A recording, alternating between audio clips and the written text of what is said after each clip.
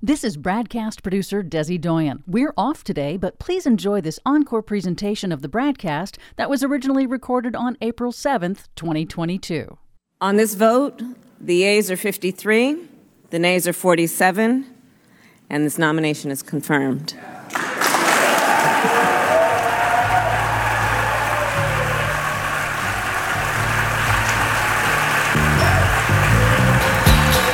Wow. You'd think something good happened in Congress. But I know that can't be, right? Well, I don't know why I came here tonight. I got the feeling that something ain't right. Well, a little bit. I'm so scared in case I fall off my chair. And I'm wondering how I'll get down the stairs.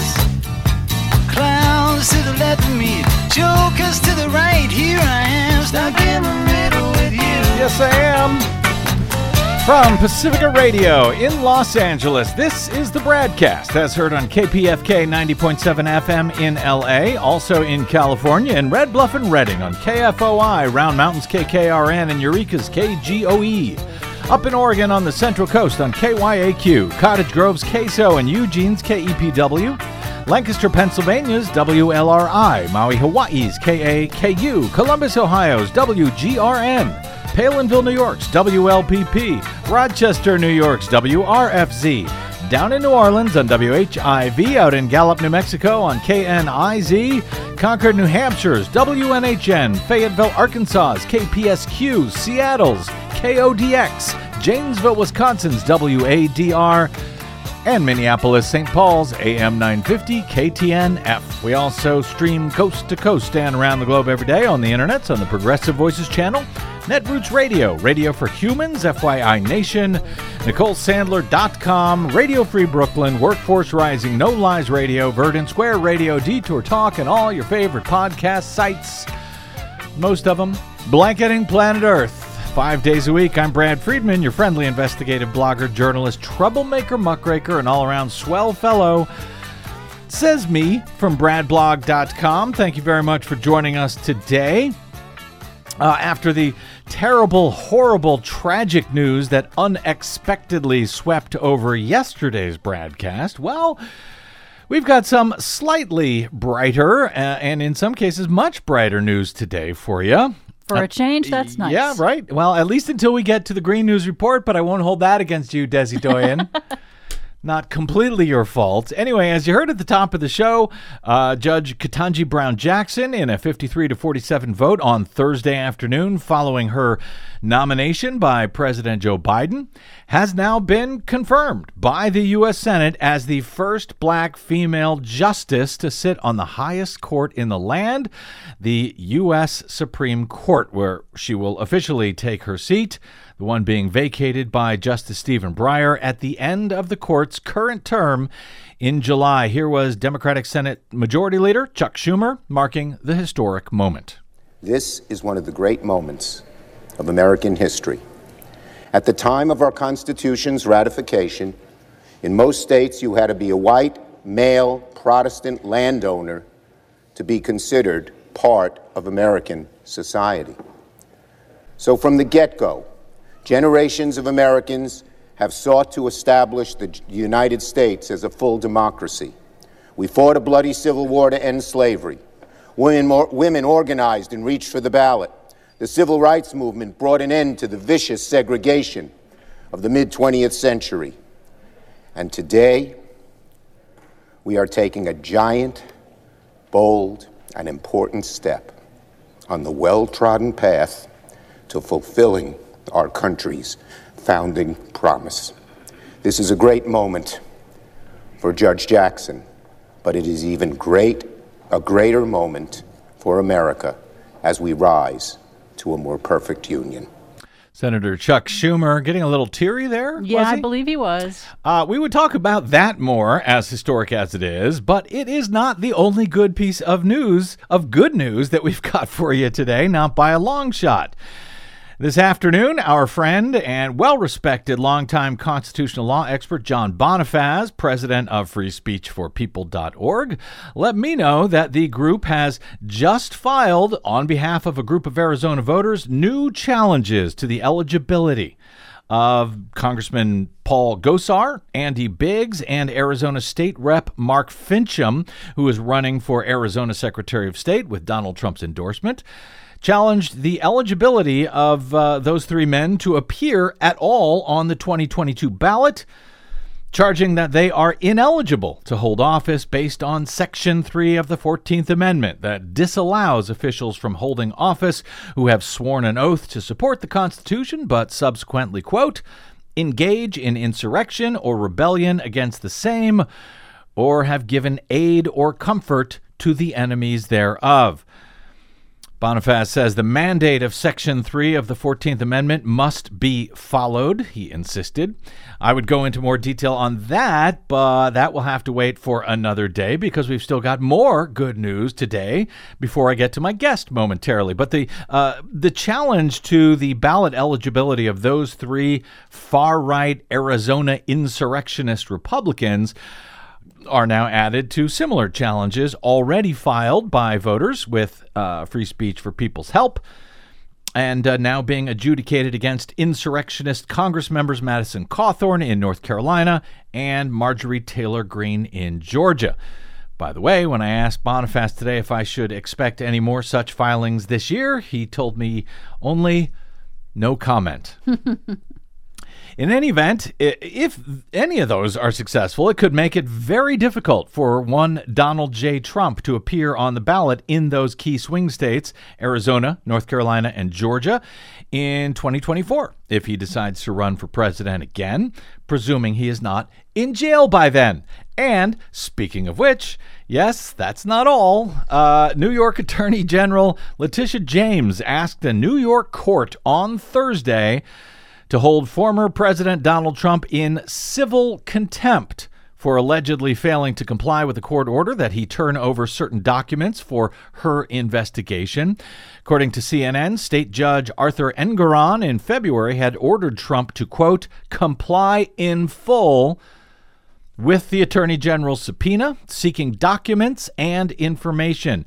Engoron also ruled that Trump, Donald Trump Jr., and Ivanka Trump should comply with the Attorney General's subpoenas for testimony, but the Trumps are appealing that decision.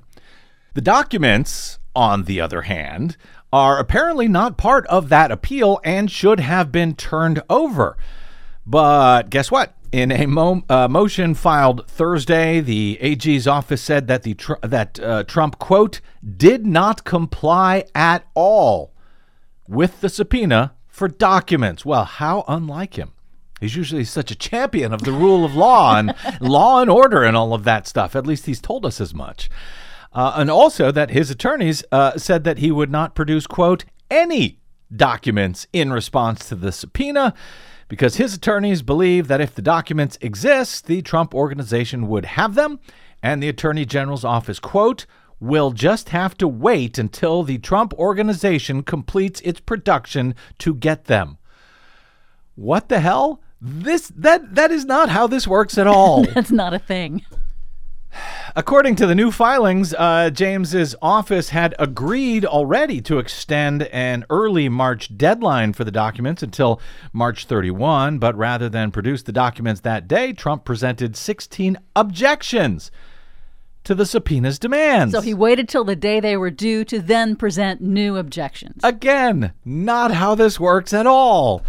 James argued on Thursday that Trump's attorney's response amounted to, quote, more delay and obfuscation. Yeah, that sounds like him. Saying that his objections came too late. The filing states, quote, Mr. Trump should now be held in civil contempt and fined in an amount sufficient to coerce his compliance with the court's order and compensate the Office of the Attorney General for its fees and costs associated with this motion. James is asking the court to impose a fine of $10,000 per day or any other amount that the court deems, quote, sufficient to coerce his compliance with the court's February 2022 order. Yeah, I think it's going to have to be a lot more than $10,000 a day, frankly. That is couch cushion change for this grifter with tens of millions in his super PAC from his grifted donors that he'll be more than happy to use if he's forced to. In any event, James has said in previous filings in this case that her office found multiple, quote, misleading or fraudulent misstatements and omissions in the Trump Organization's financial statements, which were provided to lenders and insurers, among others, as part of its investigation. Again, this is the civil case regarding Trump and his family and his organization's apparent years of financial fraud. Nobody will go to jail from this case, most likely, even if James is successful in prosecuting it. Though the New York AG has previously shut down Trump's fraudulent charity entirely. She shut down his fraudulent Trump University and fined Trump $25 million in that case. And yes, she has moved to shut down even more powerful organizations than the Trump Organization, for example, the NRA. So while no Trumps are going to end up in jail from this case, it could be a huge blow to the family business, including potentially liquidating it if they can prove in court that the fraud was egregious enough. And I'm sure it was. Otherwise, Trump would not be fighting so hard to protect those documents and to prevent himself and his daughter Ivanka and his ne'er-do-well son Don Jr. from having to sit down for a deposition under oath.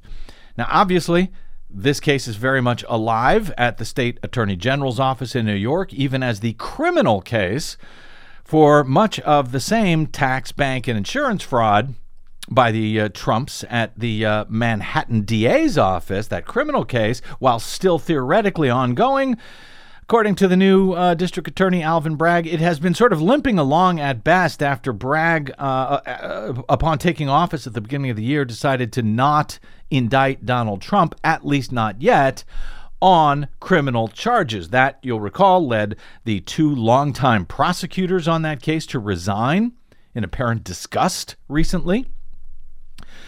But today, Bragg said, following the news out of the AG's office, that his probe is, quote, very much ongoing, and as stated previously, he notes that things could change in that case with additional evidence, which, by the way, might come from depositions and documents that the AG is trying to get in the civil case. Got it? But for today, for the moment, we will turn our hopes elsewhere for jail time for Donald Trump. And for today, that place would be the U.S. Justice Department and its Attorney General, Merrick Garland, who you will recall said back in January of this year, the actions we have taken thus far will not be our last. The Justice Department remains committed to holding all January 6 perpetrators at any level accountable under law, whether they were present that day or were otherwise criminally responsible for the assault on our democracy. We will follow the facts wherever they lead. Okay, Mr. Attorney General, I'm still taking you at your word, though I know a lot of people are questioning that word. I had dinner with a family member the other night who does not follow politics that closely, but she was really mad at Attorney General Merrick Garland for not taking any action to hold Trump and his hench people accountable after the January 6th insurrection, as I realize a lot of folks are on the left, and maybe for good reason. On the other hand, maybe not for good reason. Our friend Marcy Wheeler of Empty Wheel has been on this show a number of times in recent months as sort of a lonely voice saying, pay attention.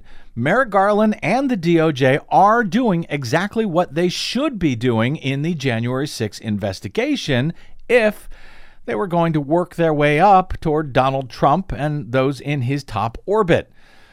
Now, Marcy reads virtually every pleading filed by the DOJ in hundreds of cases that they are bringing against these low-level insurrectionists, or lower level, probably more than any journalist in the nation. And she has told us repeatedly that Garland's probe is proceeding exactly as it would if he was eventually planning to gun for Trump.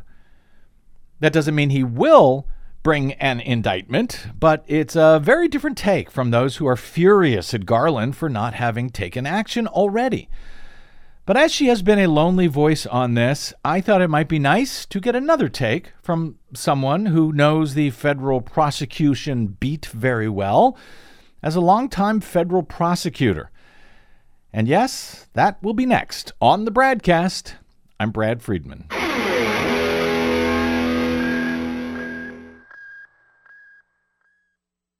Hey, this is Brad.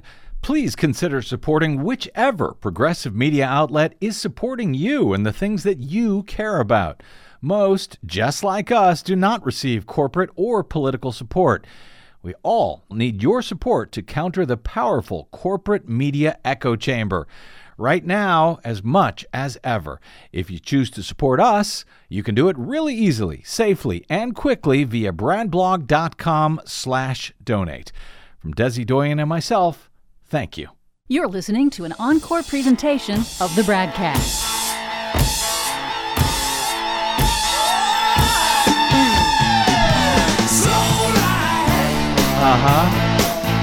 Take it easy.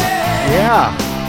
Well, Merrick Garland is certainly taking a slow ride. Some say he is taking it far too easy. Others say he's doing exactly what he should be doing to bring accountability to Donald Trump and his criminal gang.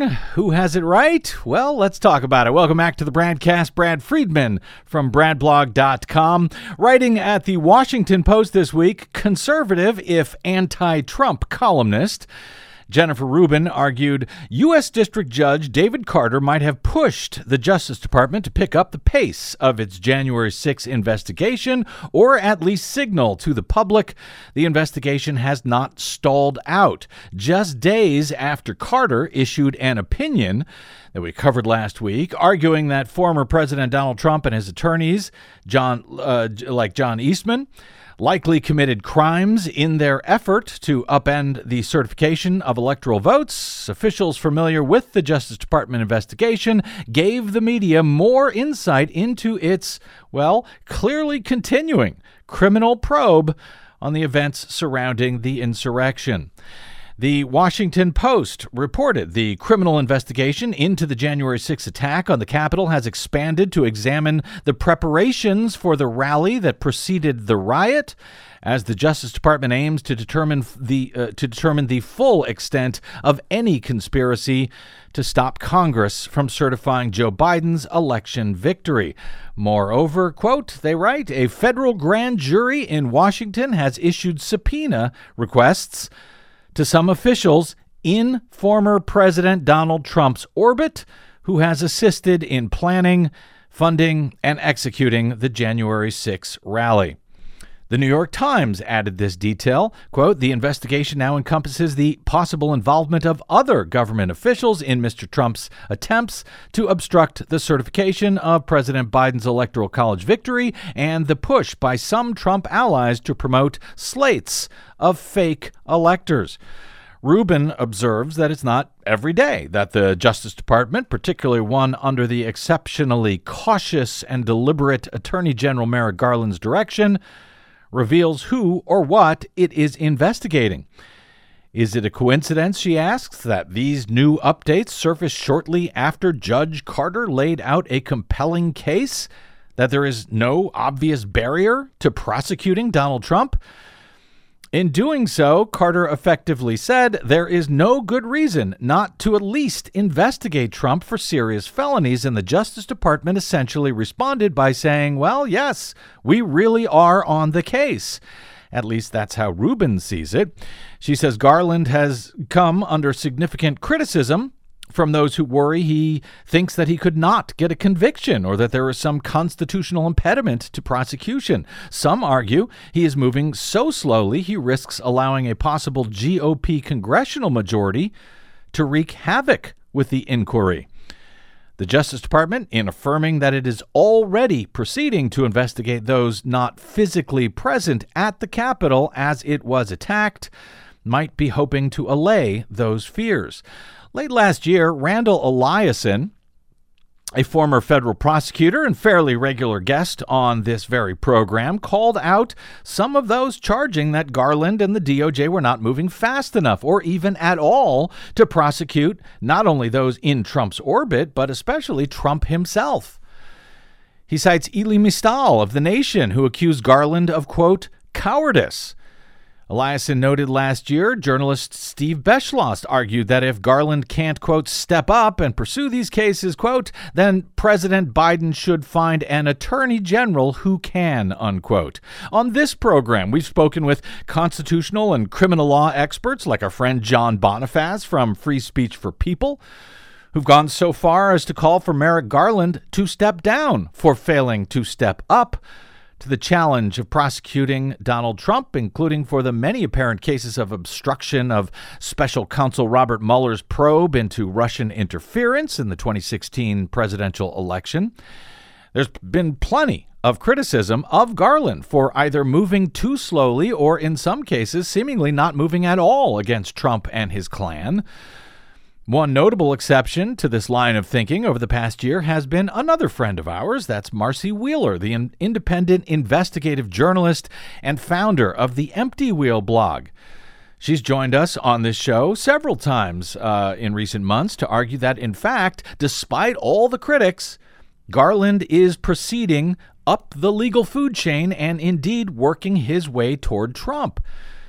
While she can't promise that it will end in an indictment, much less conviction of the disgraced former president, Marcy has read just about every dang court filing submitted by the DOJ and argues that those filings reveal an unmistakable case that, in fact, the DOJ is working their way toward Donald Trump, at least in the January 6th matter. Marcy, who is no apologist for the U.S. government or for Democrats over the years, she's been a bit of an outlier over the past year with that line of thinking, and she's often been critical of those who have been critical of Garland because they, she argues, have not kept up with the DOJ's pleadings in hundreds of cases right now being brought against January 6 defendants. But back to Eliason, who wrote again late last week at Washington Post, quote, for months, critics of the Justice Department's investigation into the events of January 6, 2021 have complained that prosecutors appeared to be focusing only on the rioters at the Capitol and not on higher-level targets.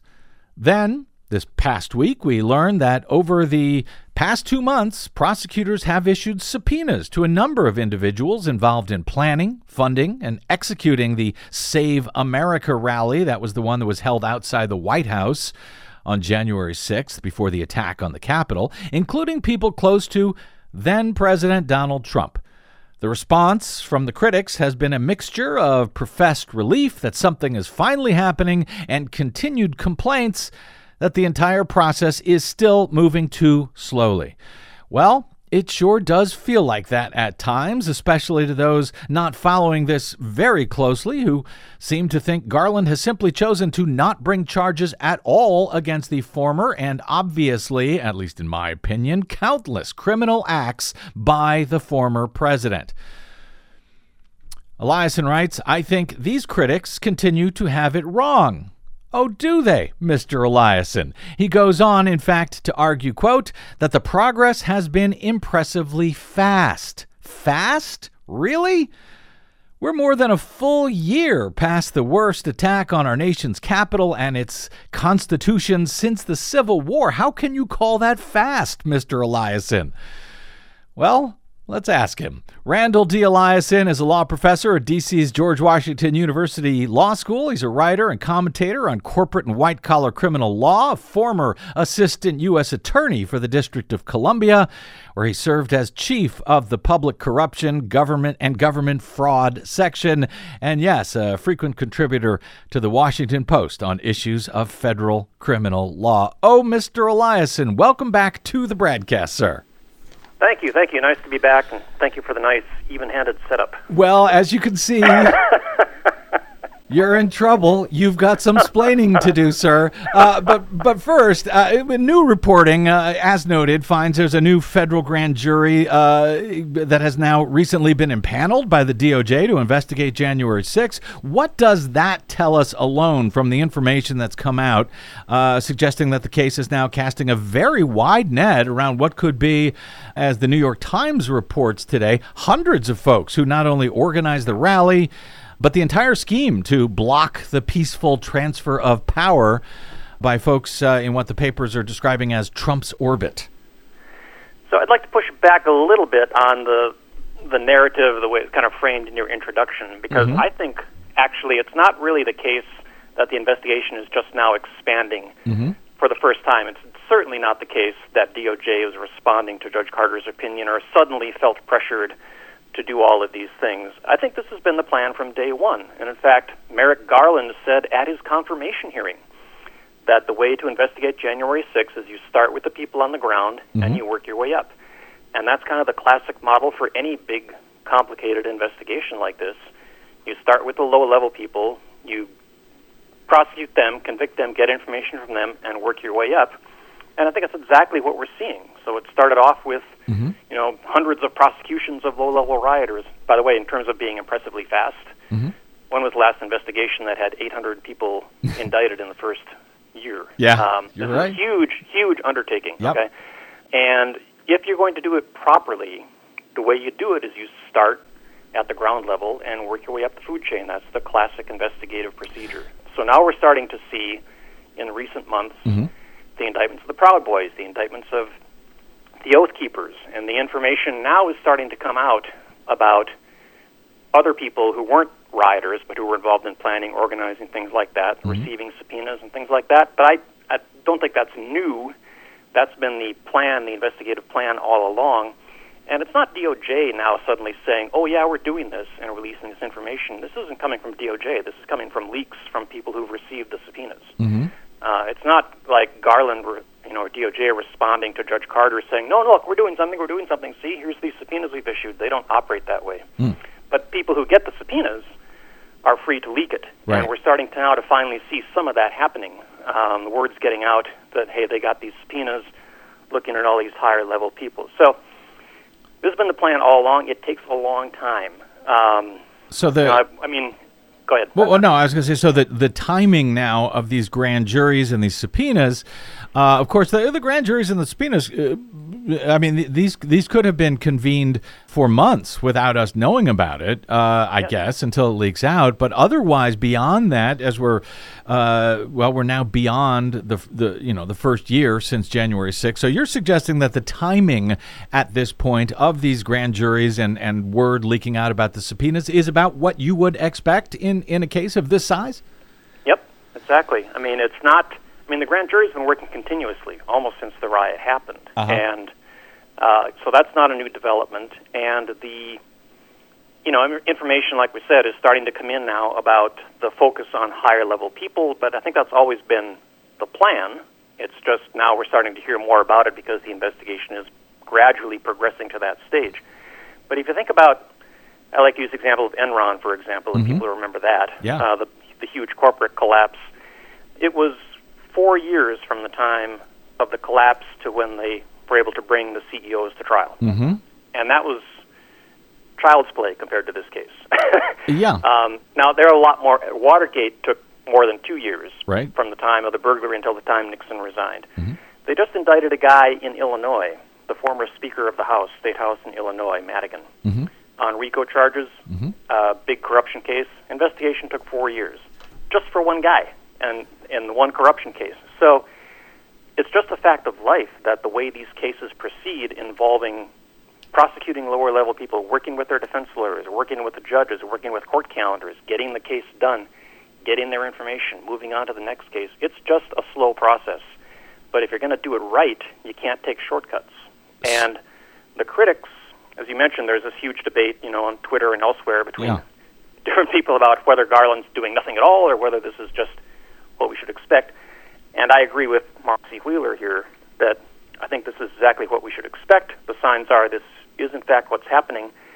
And the alternative is you rush, you put together a case without doing it properly, just to try to bring some charges, and you lose, right? You don't want to bring a half-baked case in something that's this significant or this important. If you're going to bring a case at all, you've got to be sure to do it properly. So it would be, in other words, it would be easy. You wrote that you've seen some lawyers suggest that the Justice Department could now simply take Judge David Carter's ruling to a grand jury and get an indictment. It's easy to get an indictment. They could probably indict him, Trump and all sorts of people in his orbit on all sorts of things, but that is a different matter than actually getting a conviction, correct? Yes, exactly, and it's far lower. I mean, getting an indictment, first of all, the standard is only probable cause. Uh-huh. The grand jury only has to find probable cause. It doesn't have to be unanimous. And they're only hearing the government's side of the case for the most part. Mm-hmm. So that's a walk in the park compared to proving guilt beyond a reasonable doubt at trial to a unanimous jury. Mm-hmm. So you can't indict someone, according to DOJ policy, you can't indict someone just because you can prove probable cause. You only indict someone when you're convinced that you've got admissible evidence that at a contested trial with defense counsel, where that evidence is all going to be challenged, mm-hmm. you can prove guilt beyond a reasonable doubt to a unanimous jury. Now, That's a far, far higher standard. So the fact that yeah. Judge Carter made this finding doesn't come anywhere close to getting you there.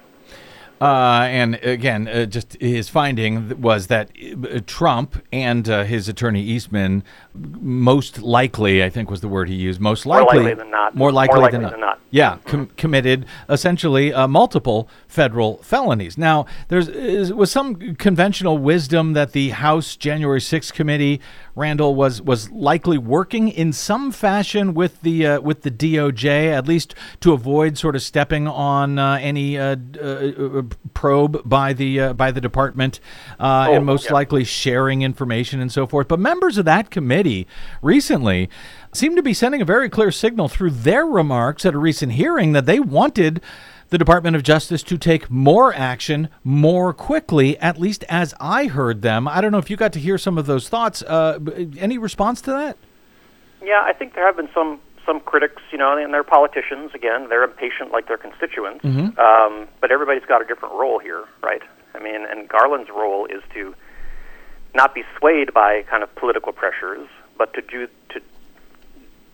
take the case wherever the facts and the law lead them, as he said, which mm-hmm. to me appears to be exactly what he's doing. And the suggestions, frankly, from some of the critics that Biden should replace him or fire him or lean on him to do something. I mean, that's exactly what everybody was outraged about when Trump and Barr were doing it, mm-hmm. right? Yeah. That kind of politicization of the Justice Department, that the idea that Biden should lean on Garland or fire him because he's not moving fast enough, is the exact opposite of what we want, and the exact opposite of what Biden and Garland promised to do to get away from the Trump era where Bill Barr was running around and doing favors for Trump cronies and interfering in the administration of justice and politicizing the Justice Department. That is the last thing we want. So I think Biden's playing this smart, letting Garland do his job, and knowing Garland a little bit, knowing DOJ and the way these cases work, it's just not surprising to me that it's taking this long. And frankly, the criticism is based on really nothing more than just impatience. And there are no facts. There are no facts that the critics are basing their conclusions on, just to claim, well, it hasn't happened yet. Well, okay, what's your timeline? How fast should it have happened?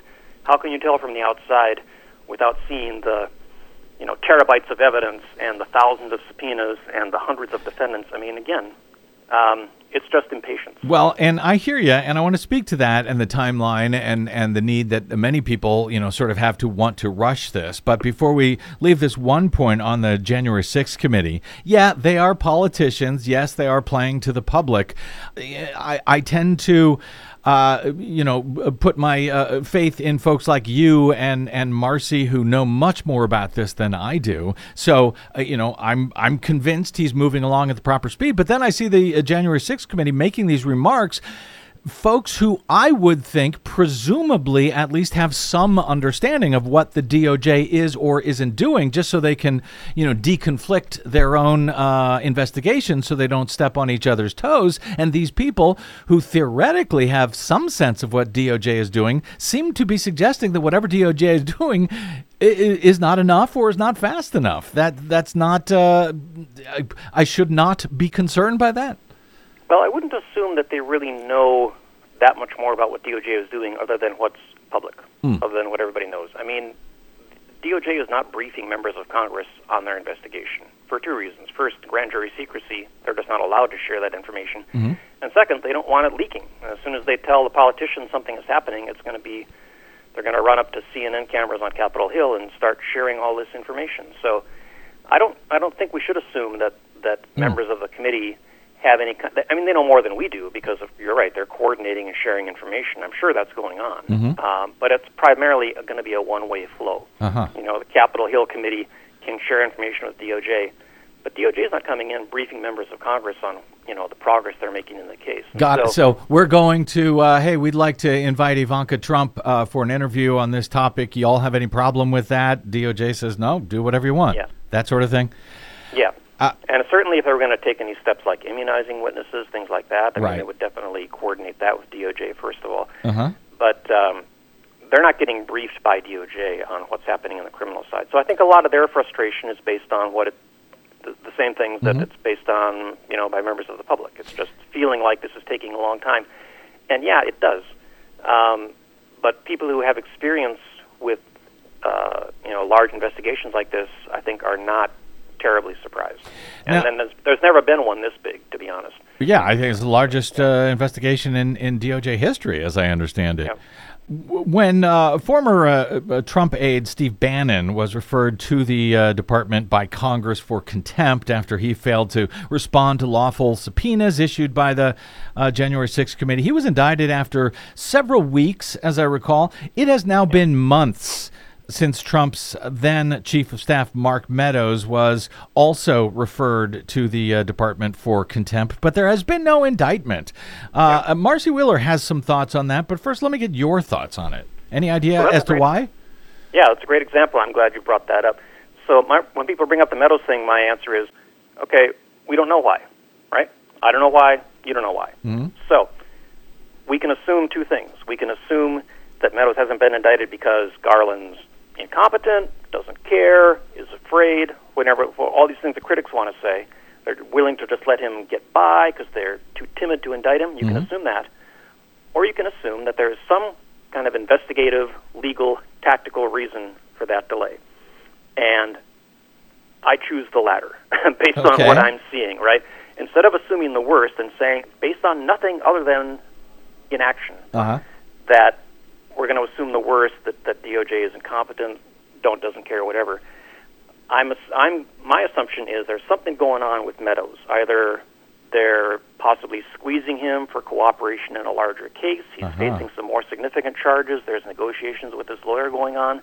Because that contempt of Congress charge, although it's important, is relatively nickel and dime. It's a one-year misdemeanor. Right. Compared to charges he could be facing if he's implicated in the larger kind of conspiracy, obstruction. These are 20-year felonies. Right. And if there might be some kind of legal maneuvering going on with him and his lawyer to see. So my assumption is the reason that contempt of Congress case hasn't been indicted is for some kind of legal or investigative reason like that. As opposed to just they don't care or they're just ignoring it. Or they just don't think that what he did was criminal, whereas we know that what he did do is criminal, or in that they did charge Steve Bannon for that same thing. So, although, in fairness, Meadows is a little harder case than Bannon because at least Meadows was in the White House at the time. Right. So when he claims executive privilege, at least he's kind of on the playing field. Bannon had not been in the White House for 3 years. Right. So from that aspect, Bannon was an easier case. And Marcy, as I understand it, Marcy Wheeler sort of suggests, if I understand what the case she's made here, is that, because charges for contempt against Meadows would, in fact, sort of open up all of the DOJ files, essentially against any other probe that they may be carrying out that involves Meadows for larger charges like sedition or obstruction or whatever that is. Wouldn't he then be able to request those documents as part of discovery from DOJ if they charged him on the sort of small potatoes charge of contempt? Yeah, I think that's hard to say. You should be able to confine. That would be a fight. DOJ would have a pretty good argument, I think, that a lot of that stuff is irrelevant because the contempt charge is pretty narrow, right? It's just like you got the subpoena, you didn't show up. And whatever else we're investigating you for really doesn't matter. He wouldn't have to turn. They wouldn't have to turn those documents over to him. I don't think necessarily. I mean, again, maybe there'd be some kind of fight about discovery with the judge, but I think DOJ might be able to keep a lot of that stuff secret still. But in general, it's kind of a distraction. I mean, if you're on DOJ's part, if you're really focusing on this much bigger and more significant conspiracy case, taking the time to indict Meadows and then prosecute him for this contempt of Congress, it's almost like a diversion at this point, right? Or it's not your top priority. Gotcha. You got a lot bigger fish to fry right now. And if there's some chance of persuading him to flip, cooperate, cut a deal with him, you want to keep that option open and not just start prosecuting him. Gotcha. Now, we talked a little bit earlier about, sort of what's the rush here. It took Enron, 4 years to bring criminal charges there. In a normal world, Randall Eliason, a normal criminal investigation, other than, sort of minding statutes of limitation and concerns about the loss of evidence or the memories of witnesses and so forth, speed would not necessarily be of essence. But at least the way I and many others, I suspect, see it. But, in this case, this is, tied, in fact, with politics in a way that you really can't separate it. Now, I know that, the DOJ has a policy against bringing criminal charges or even investigations too close to actual elections so as not to have those probes affect the elections itself or give the appearance that they're political. James Comey's pre-2016 announcement of Hillary Clinton's emails notwithstanding. But here we are, already into the primary election season, in which some of these potential suspects are running for office.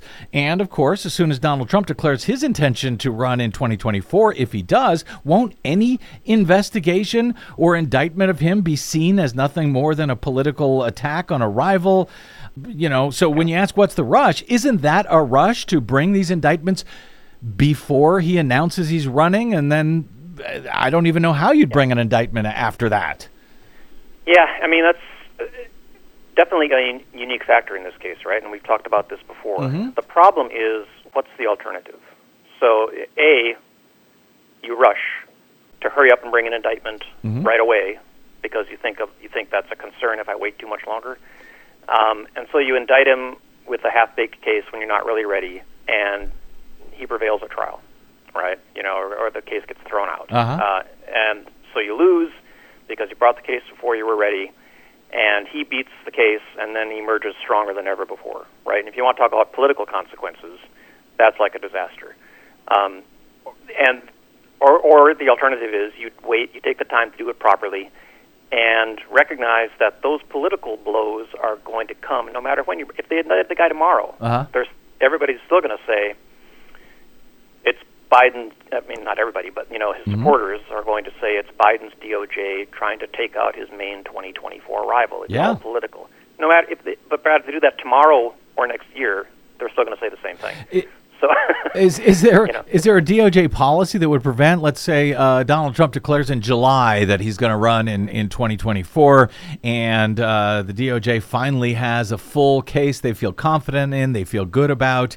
Does Attorney General Randall Eliason bring indictments against an announced candidate for the presidency in August after that? Yeah. Potentially, there's no policy against bringing cases against announced candidates. The policy is, and again, this isn't even written down. This is kind of a practice, kind of a informal policy.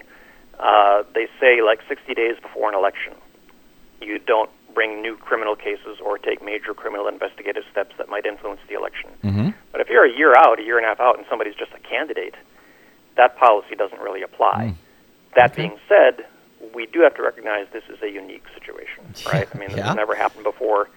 And again, no matter when they decide to move forward, if they decide to move forward, and of course there's no guarantee that they will, right? I mean, I agree with Marcy there, too. The fact that they're doing the investigation properly and carefully doesn't automatically guarantee it's going to end in an indictment of Trump. But if they get to that point, there's going to be political blowback no matter when they do it. And so I think their only option is to do what they're doing, is do it properly, do it right, do it the way you would do any big investigation. administration. And then if you got to take those political lumps at some time, then you're going to just have to take them. Wow. Yeah, boy, talk about high stakes. And by the way, if you wait too long, Randall, and Trump does run and wins, well, then he falls under the same absurd DOJ policy, at least in my opinion, that you can't charge a sitting president. Right. You know, the one that seems to have prevented him from being charged in the first place under the Mueller probe. So there's that as well. I've got just a minute or two here very quickly. I want to get your two thoughts on two sort of related stories. One, any thoughts on the Manhattan DA, Alvin Bragg, who apparently decided to not prosecute Donald Trump on tax, bank, and insurance fraud, his, as his predecessor had planned to do, leading to the recent resignation of the two top prosecutors who had worked on that case against Trump for several years now. Any thoughts? I remember I was on the show, I don't know, a year ago or so, whenever that case was first indicted. Yeah. And they indicted Weisselberg and the Trump Organization. Yeah. And I was saying it looked to me like that was going to be it. The fact that they indicted the organization along with Weisselberg suggested there probably weren't more charges coming. And we agreed that I'd come back when we found out whether that was the case. So one of us could say, "I told you so." Well, here I am. Yeah, no, you were right, but that doesn't seem a fair one. I mean, those two prosecutors worked on it for years. They really wanted to. They felt they had a case here. Is that unusual for an attorney general or a district attorney in that case to come in and tell they weren't career prosecutors. Well, I guess they were. To tell the prosecutors who had worked on the actual case, sorry, not enough here, take a walk. Well, it's unusual for them to resign in protest, although I think at least one of them was not really a career guy. He was brought in from a law firm, brought out of retirement to work on the case, right? Mm-hmm. I mean, ultimately that's the DA's job. They're the boss, right? They've got to make the tough calls. It certainly looks a little funny in this case, since the prior DA reportedly anyway, was ready to go forward, and then Bragg comes in and changes his mind. But without knowing a whole lot more about his reasoning, it's hard to say too much more. Okay. To me anyway, it's hard to make a judgment one way or another without knowing a whole lot more about what they told him, what his reasoning was. Okay. But it certainly looks a little funny. Questionable, yes, I know. And so, that said, Bragg has said that they haven't actually closed the case. If there's more information that comes out, etc., they are still open to bringing charges and so forth. If that's the case, Randall Eliason, we will bring you back. And I will get to say I told you so. All right. Last question here, and it's sort of a big one, but I can't avoid this one. We recently learned via the January 6th committee that Ginny Thomas, the far-right activist wife of far-right activist justice, in my opinion, Clarence Thomas, was involved not only in the planning of the January 6th rallies, but she also attended one of the one at the Ellipse on January 6th. But more disturbingly, she had dozens of relentless text messages exchanged with then Trump Chief of Staff Mark Meadows, encouraging him to keep fighting, essentially, to steal the presidential election, as I see it. Now, many have called for Justice Thomas to recuse himself from cases involving the 2020 election and January 6th. That seems obvious. It's apparently questionable whether he will do that, but it seems obvious. I don't think that goes nearly far enough. Your thoughts on what should be the response to what we have learned about the Thomases? So, I mean, I'm sure you've heard. I mean, the Supreme Court justices don't actually have the ethics code that applies to them. Correct. The way other federal judges do that sort of mandate recusal. So it's really completely up to them. That's the first point. Yep. They just get to decide whether they want to do it or not. On the one hand, I think it's kind of a tricky area. I don't know that you want kind of a flat rule that judges have to disqualify themselves based on political activities of their spouses. If you're just kind of as a general proposition, right? Their spouses should be able to have their own life, their own activities, and we can presume that the judge's life and activities are not, biased just because of that. Maybe. I'm not sure I'm buying in on that, but okay. All right, go ahead. Now, if it is the case that, the case that he was the sole dissenter on the case about whether the White House could turn over Trump's documents, that he was claiming executive privilege, and Biden said, no, it's fine, you can have them. And Thomas was the lone dissenter on that, and there's some suggestion that Ginny Thomas's emails might have been among those documents. Right. Or text messages. Right. That seems pretty clear-cut. Yeah. You can't participate in a case like that if your wife's documents are part of what's at issue. Uh-huh. So if that were the case, then that clearly looks like a situation where he should have recused himself. And, if the facts are something similar going forward, he should likewise recuse himself. I'm not sure I'm willing to say that he needs to recuse himself from anything involving January 6th at all, just because of his wife's political views. I'm not sure that's enough to get you to the standard where he can't participate. All right. If it involves his wife or her records or things like that, then yes, absolutely. All right. Well, you're welcome to be wrong again, Randall Eliason. He is, of course, a law professor at D.C.'s George Washington University Law School, former assistant U.S. attorney for the District of Columbia, where he served as the chief of the Public Corruption and Government Fraud section. You can find him at, of course, Washington Post, where he contributes, as well as his own blog, sidebarsblog.com, and on the Twitters at RD Eliason. I always look forward to speaking to you again, Randall. Thank you for joining us today. Thank you. Always a pleasure. Thank you, sir. Okay, super late. Yes. Got to get to a break. Desi Doyen and the Green News Report is next on the BradCast. I'm Brad Friedman.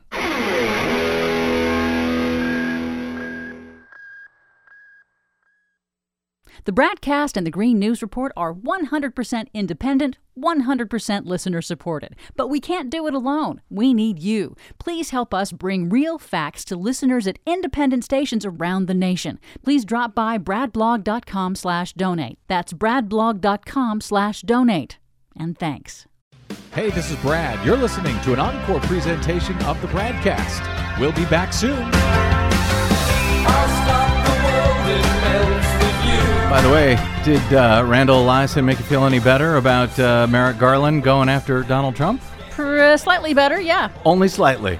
All right, well, you're a tough customer. Let's get to it. Our latest Green News Report. The facts are that oil majors testifying here today still returned billions of dollars to your shareholders in 2020 at the same time that you were laying off your workforce. Lawmakers blast big oil CEOs for using wartime profits to enrich investors. Today, we are proposing to take our sanctions a step further. We will make them broader and sharper, so that they cut even deeper into the Russian economy. Europe moves to ban Russian coal. Plus, more destructive storms are causing more power outages and costing taxpayers more money. Thanks to climate change, all of those stories and more straight ahead from BradBlog.com. I'm Brad Friedman. And I'm Desi Doyen. Stand by for 6 minutes of independent green news, politics, analysis, and snarky comment. It's troubling that you place profits over people and profits over our planet. Well, maybe, Congressman, but you might have just given the anti-American oil companies their new tagline. Profits over people and profits over our planet. This is your Green News Report.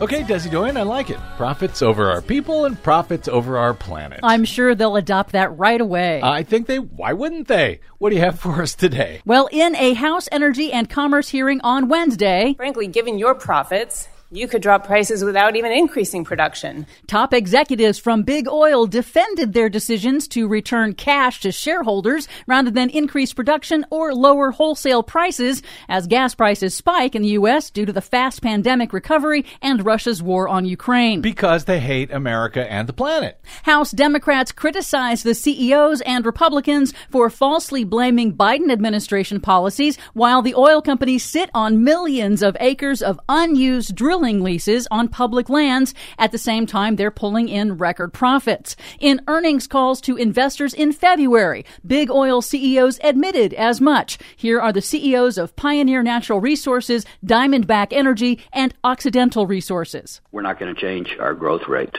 We think it's important to return cash back to the shareholders.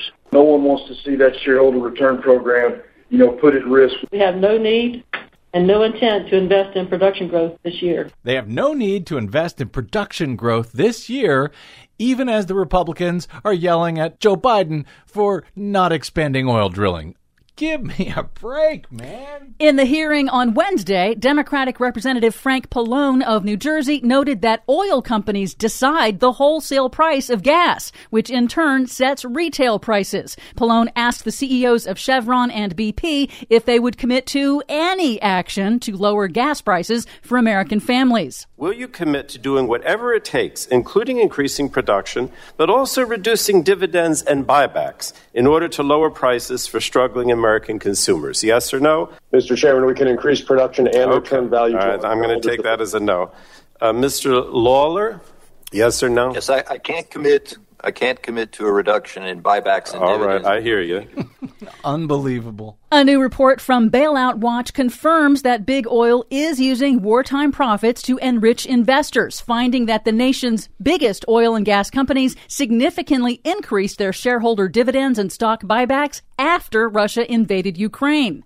Progressive lawmakers in the hearing also pushed for accelerated investment in clean energy to reduce the nation's reliance on dictators and oil companies. In other news, in the wake of horrific evidence of probable war crimes committed by Russian troops against civilians in Ukraine, the European Union has proposed a total ban on imports of Russian coal. Good. But not yet imports of oil and gas. Europe gets about 45% of its coal from Russia, which is a major revenue source for Russia. A handful of EU countries have ruled out directly targeting Russian oil and gas.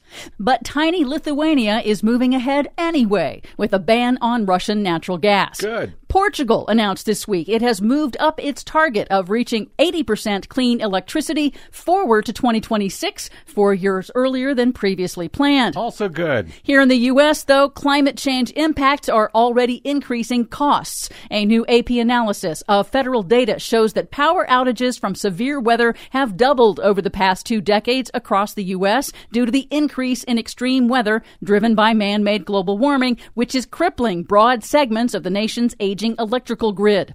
AP found that at least 40 states now see longer outages, which are causing significant economic losses and can be deadly for the elderly, disabled, and other vulnerable communities.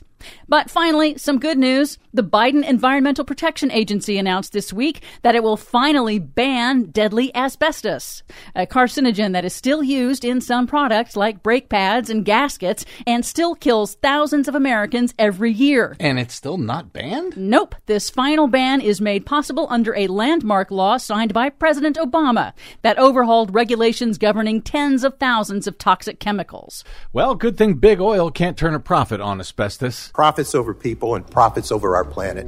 For much more on all of these stories and the ones we couldn't get to today, check out our website at greennews.bradblog.com. I'm Brad Friedman. And I'm Desi Doyen. And this has been your Green News Report. Shake your money maker. Shake your money maker.